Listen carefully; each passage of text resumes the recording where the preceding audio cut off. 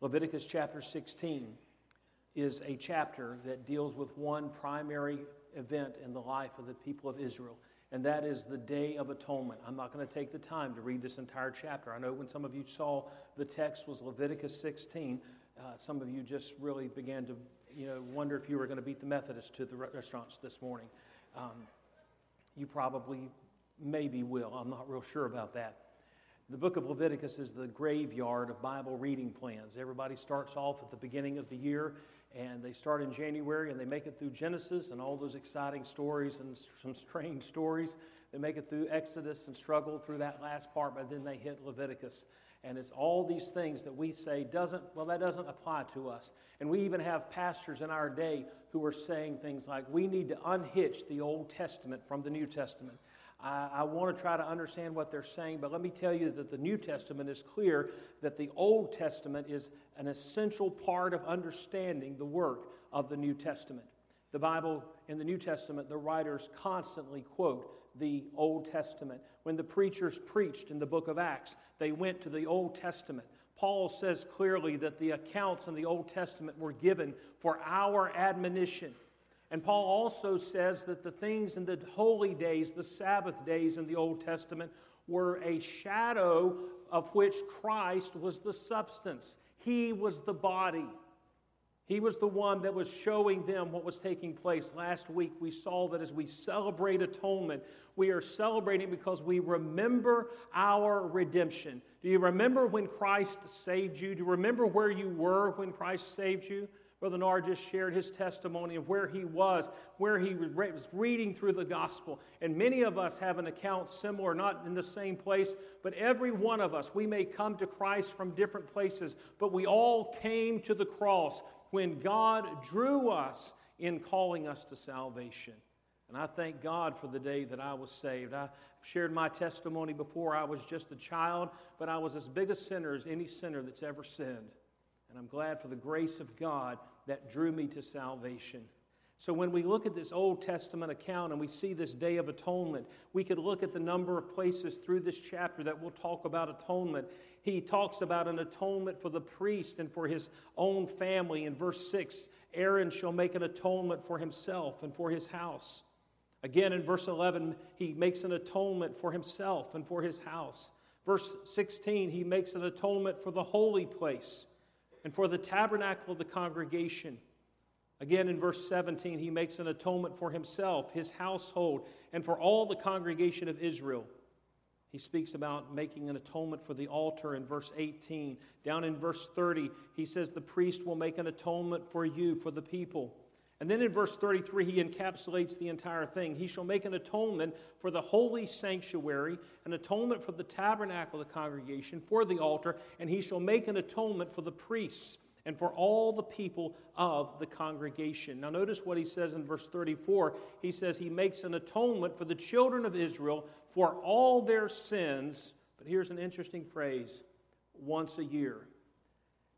Leviticus 16 establishes the Day of Atonement, which was a key day in the life of the nation of Israel.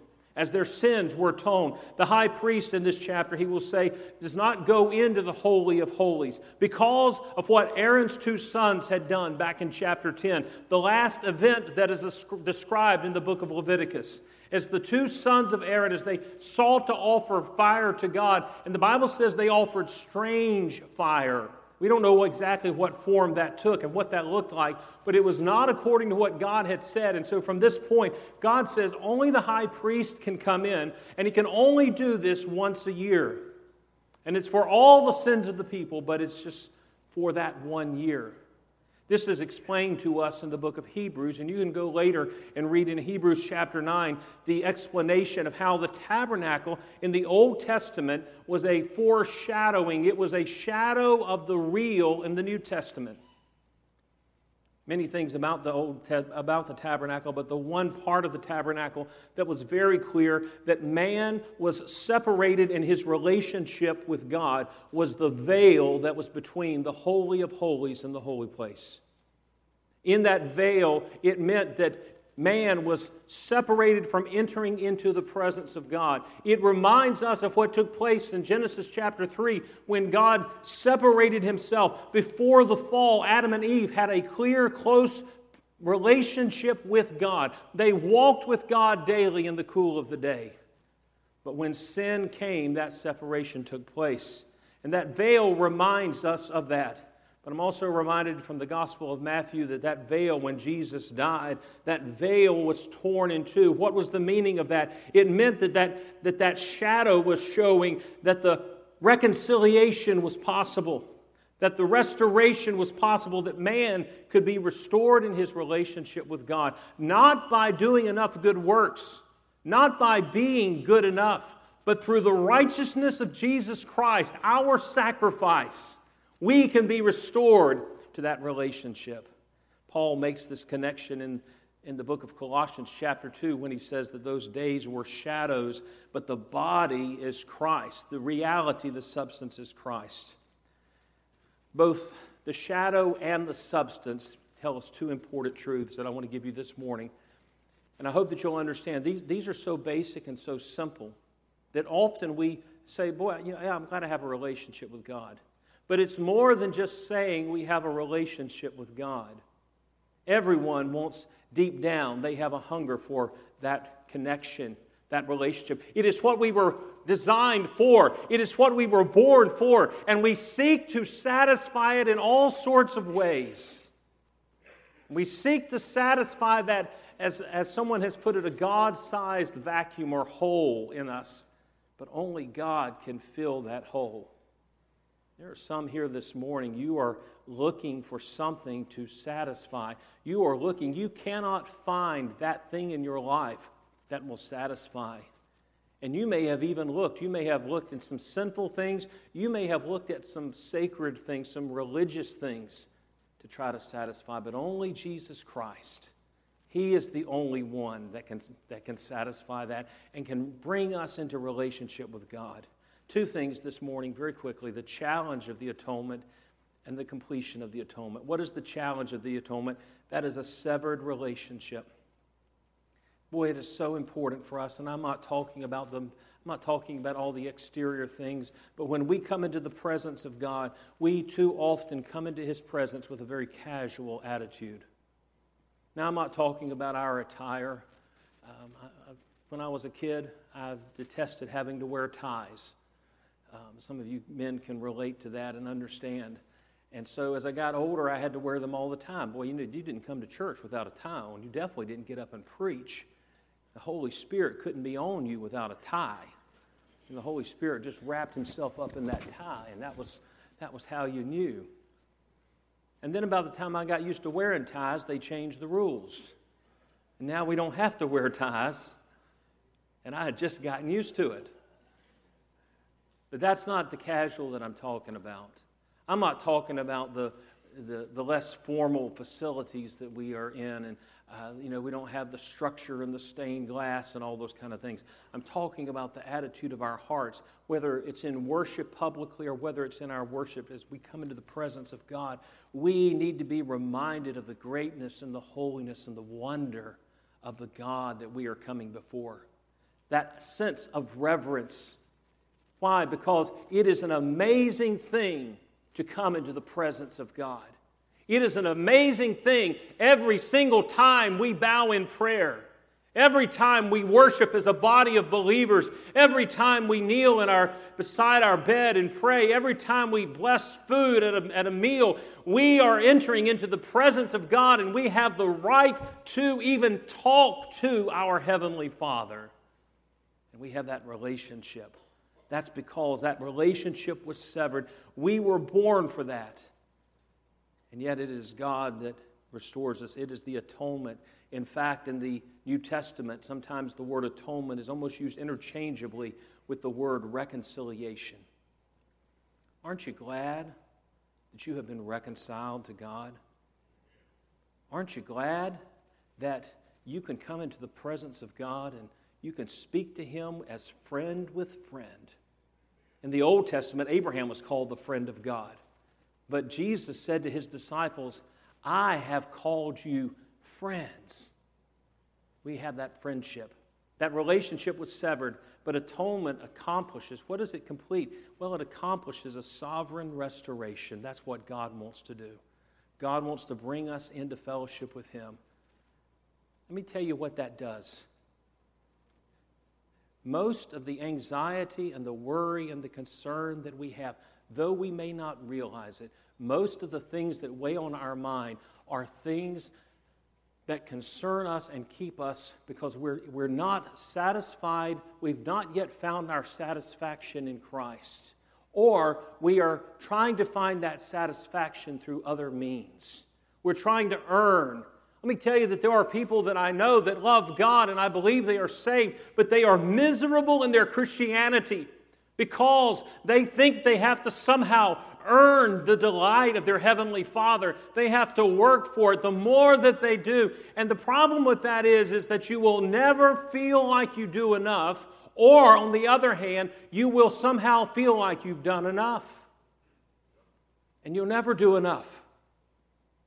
And that burden weighs, and some people are just miserable. They've not yet found Christ, and I have come that you might have life, and that you might have it more abundantly. And they have that life, but they're not enjoying the abundant, delightful Christian life that God has for us. And they're completely satisfied to come occasionally and just sit and endure another service and endure, well, I have to read my Bible or I have to do this. And I don't look and I don't judge anybody. I don't try to determine your sense of spirituality based on the expression on your face during the service. You ought to be thankful that I don't. Because some of you look miserable. If some of y'all feel half as miserable as you look, I pity you. I especially pity the person sitting next to you. But we are saved, but where's the joy? Where's the delight in our salvation? We have been brought into relationship with Christ. What do we have in this work, this atoning work of Christ? It is far, far better than this Old Testament Leviticus 16 work. In chapter 16, God tells what He will do about this sin. He provided this, and it was a wonderful provision. He provided it for the people of Israel, but He has shown us, as we saw last week, that what we have in Christ is far superior. It's far better, and the writer of Hebrews will take the entire book, and he will talk about Jesus as better. He's better than the Old Testament writings. He's better than the Old Testament prophets. He's better than the Old Testament sacrifices. He's greater than the Old Testament priests. He is greater than the Old Testament tabernacle. His covenant is a greater covenant than the Old Testament covenant. And the sacrifices that were offered, in the Old Testament, the sacrifices were animals. But Christ came as a human being. His sacrifice was a human sacrifice. He was chosen from among men as our high priest. He was different in His deity. The Old Testament, the sacrifices were creatures. But in the New Testament, in Christ, it is the Creator that is the sacrifice. In the Old Testament, the sacrifice was involuntary. Not one animal ever stepped up and said, I'll be the sacrifice. But in Christ Jesus, Jesus willingly laid down His life and says, I offer it to you for the sacrifice of sins. The Old Testament was a priest carrying a sacrifice. But in the New Testament, it's Christ presenting Himself. The satisfaction of the new covenant, the new sacrifice. The Old Testament, it was for 1 year and it was repeated. But in Christ, Hebrews tells us that one has died once and for all. Remember when I was a kid, you'd hear that phrase thrown out to kids to try to get you to straighten up. I've told you this once and for all. And then a little bit later, they'd say, I'm going to tell you this is the last time I'm telling you. It was never once and for all, but I'm glad that when Jesus died once and for all, it is the last time that it will ever take place. It is unique. In the Old Testament, there were thousands of sacrifices, but in the New Testament, there's only one sacrifice, the person of Jesus Christ. In the sinlessness of the sacrifice. In the Old Testament, every sacrifice ever offered was part of a sin-cursed creation. But in the New Testament, in the New Covenant, Christ is sinless both in nature and in action. The redemption in the Old Testament was a covering, But John chapter 1 verse 29 says it's that Jesus Christ is the Lamb of God who took away the sins of the world. What we have in Christ is far, far greater, and it is that restoration. We could talk about the covenant and all that's involved in the testament. The Bible in Hebrews talks about the death of the testator, the one who is the maker of the testament. I'm glad that, in earthly wills and testaments, it's divided. And the more one person gets, the less another person gets. But I'm glad that in the testament of our covenant maker and in the testament of our Savior, all of us got all that God has for us. It's not a portion for you and a portion for you and a portion for me. It is all that He is for all of us. That's the glory and the beauty of the New Testament. The cost of it. In the Old Testament, the priest offered the life of another. But in Christ, He offered His own life. What was completed, the work that was done, we could say so much about that. I love John 17:4. Jesus says to the Father, I have glorified you on this earth. The work that you have given me to do, I have finished. When Jesus was on the cross, when He says it is finished, it was more than just His life passing. It was the atoning work that He had been sent to do. It was completed, it was finished, it was done. Reconciliation was complete in Christ. How do I celebrate the atonement? Let me just say a word or two about this and I'll be done. First of all, it means that I can have a relationship with God. This morning, please listen to me carefully. If you are trusting in anything other than Jesus Christ for your salvation, you are trusting in shifting sand. If you think you're going to heaven because you are a member of Central Baptist Church, I'm sorry, you are sadly mistaken. If you think you're going to heaven because you're of a particular denomination, you're sadly mistaken. Your parents may be godly people, but you're not going to heaven because of your parents' righteousness. You may be a good person, but you're not going to heaven because of what you have done. Jesus said, I am the way, the truth, and the life. No man comes to the Father except by me. God has sent His Son, Jesus Christ, to atone so that you could be brought into a relationship with Him. He loves you that much. So you could be reconciled to God. Well, I'm a pretty good person. There's no reason. No, it is our sins and our iniquities, God said, that have separated us from Himself. He is a holy God. We can be reconciled. This morning, if you have been reconciled, let me ask you this. Are you resting in the work of Jesus Christ? Are you enjoying the full life that God has for you? Or are you still trying to measure up? Are you still trying to find God's delight in your own works and in what you do? What a beautiful thing happened in my life when I realized it's not up to me to please God. God is pleased with me in Jesus Christ, and what I do that pleases Him comes out of that truth, not to make that truth so. What I do is because He loves me. I don't try to get God to love me. I serve Him, and I live for Him, and I delight in Him, and I find my deepest soul satisfaction in Him because He loves me. Because He sent His Son to die on the cross. Look, don't seek your satisfaction in all these other things. Don't try to find fulfillment in the things of this world. Don't try to find fulfillment in accomplishments. Boy, if I could just get this promotion at work, if I could just get this degree, if I could just have this accomplishment, if people just recognized me, if I could just be known, if I could just do this, if I could do enough good works. All of that can take place, and you'll still feel that emptiness. And there are believers that for some reason have not learned to be satisfied by the grace of God. And God, in His great love, wherewith He has loved us, even when we were dead in our trespasses and sins, He loved us. And there is nothing we can do to earn that. There's nothing we can do to unearn that love. As we do that and as we demonstrate to this world around us the relationship that we have, someone shared with me just this morning a conversation. And the first thing that came into this conversation was, I know the solution to what's going on in your life. Let me tell you about Jesus. Jesus. We know we used to sing, Jesus is the answer for the world today. And we say that and we know that it's true for our salvation, but do our lives reflect that? Are we celebrating what we have in Christ?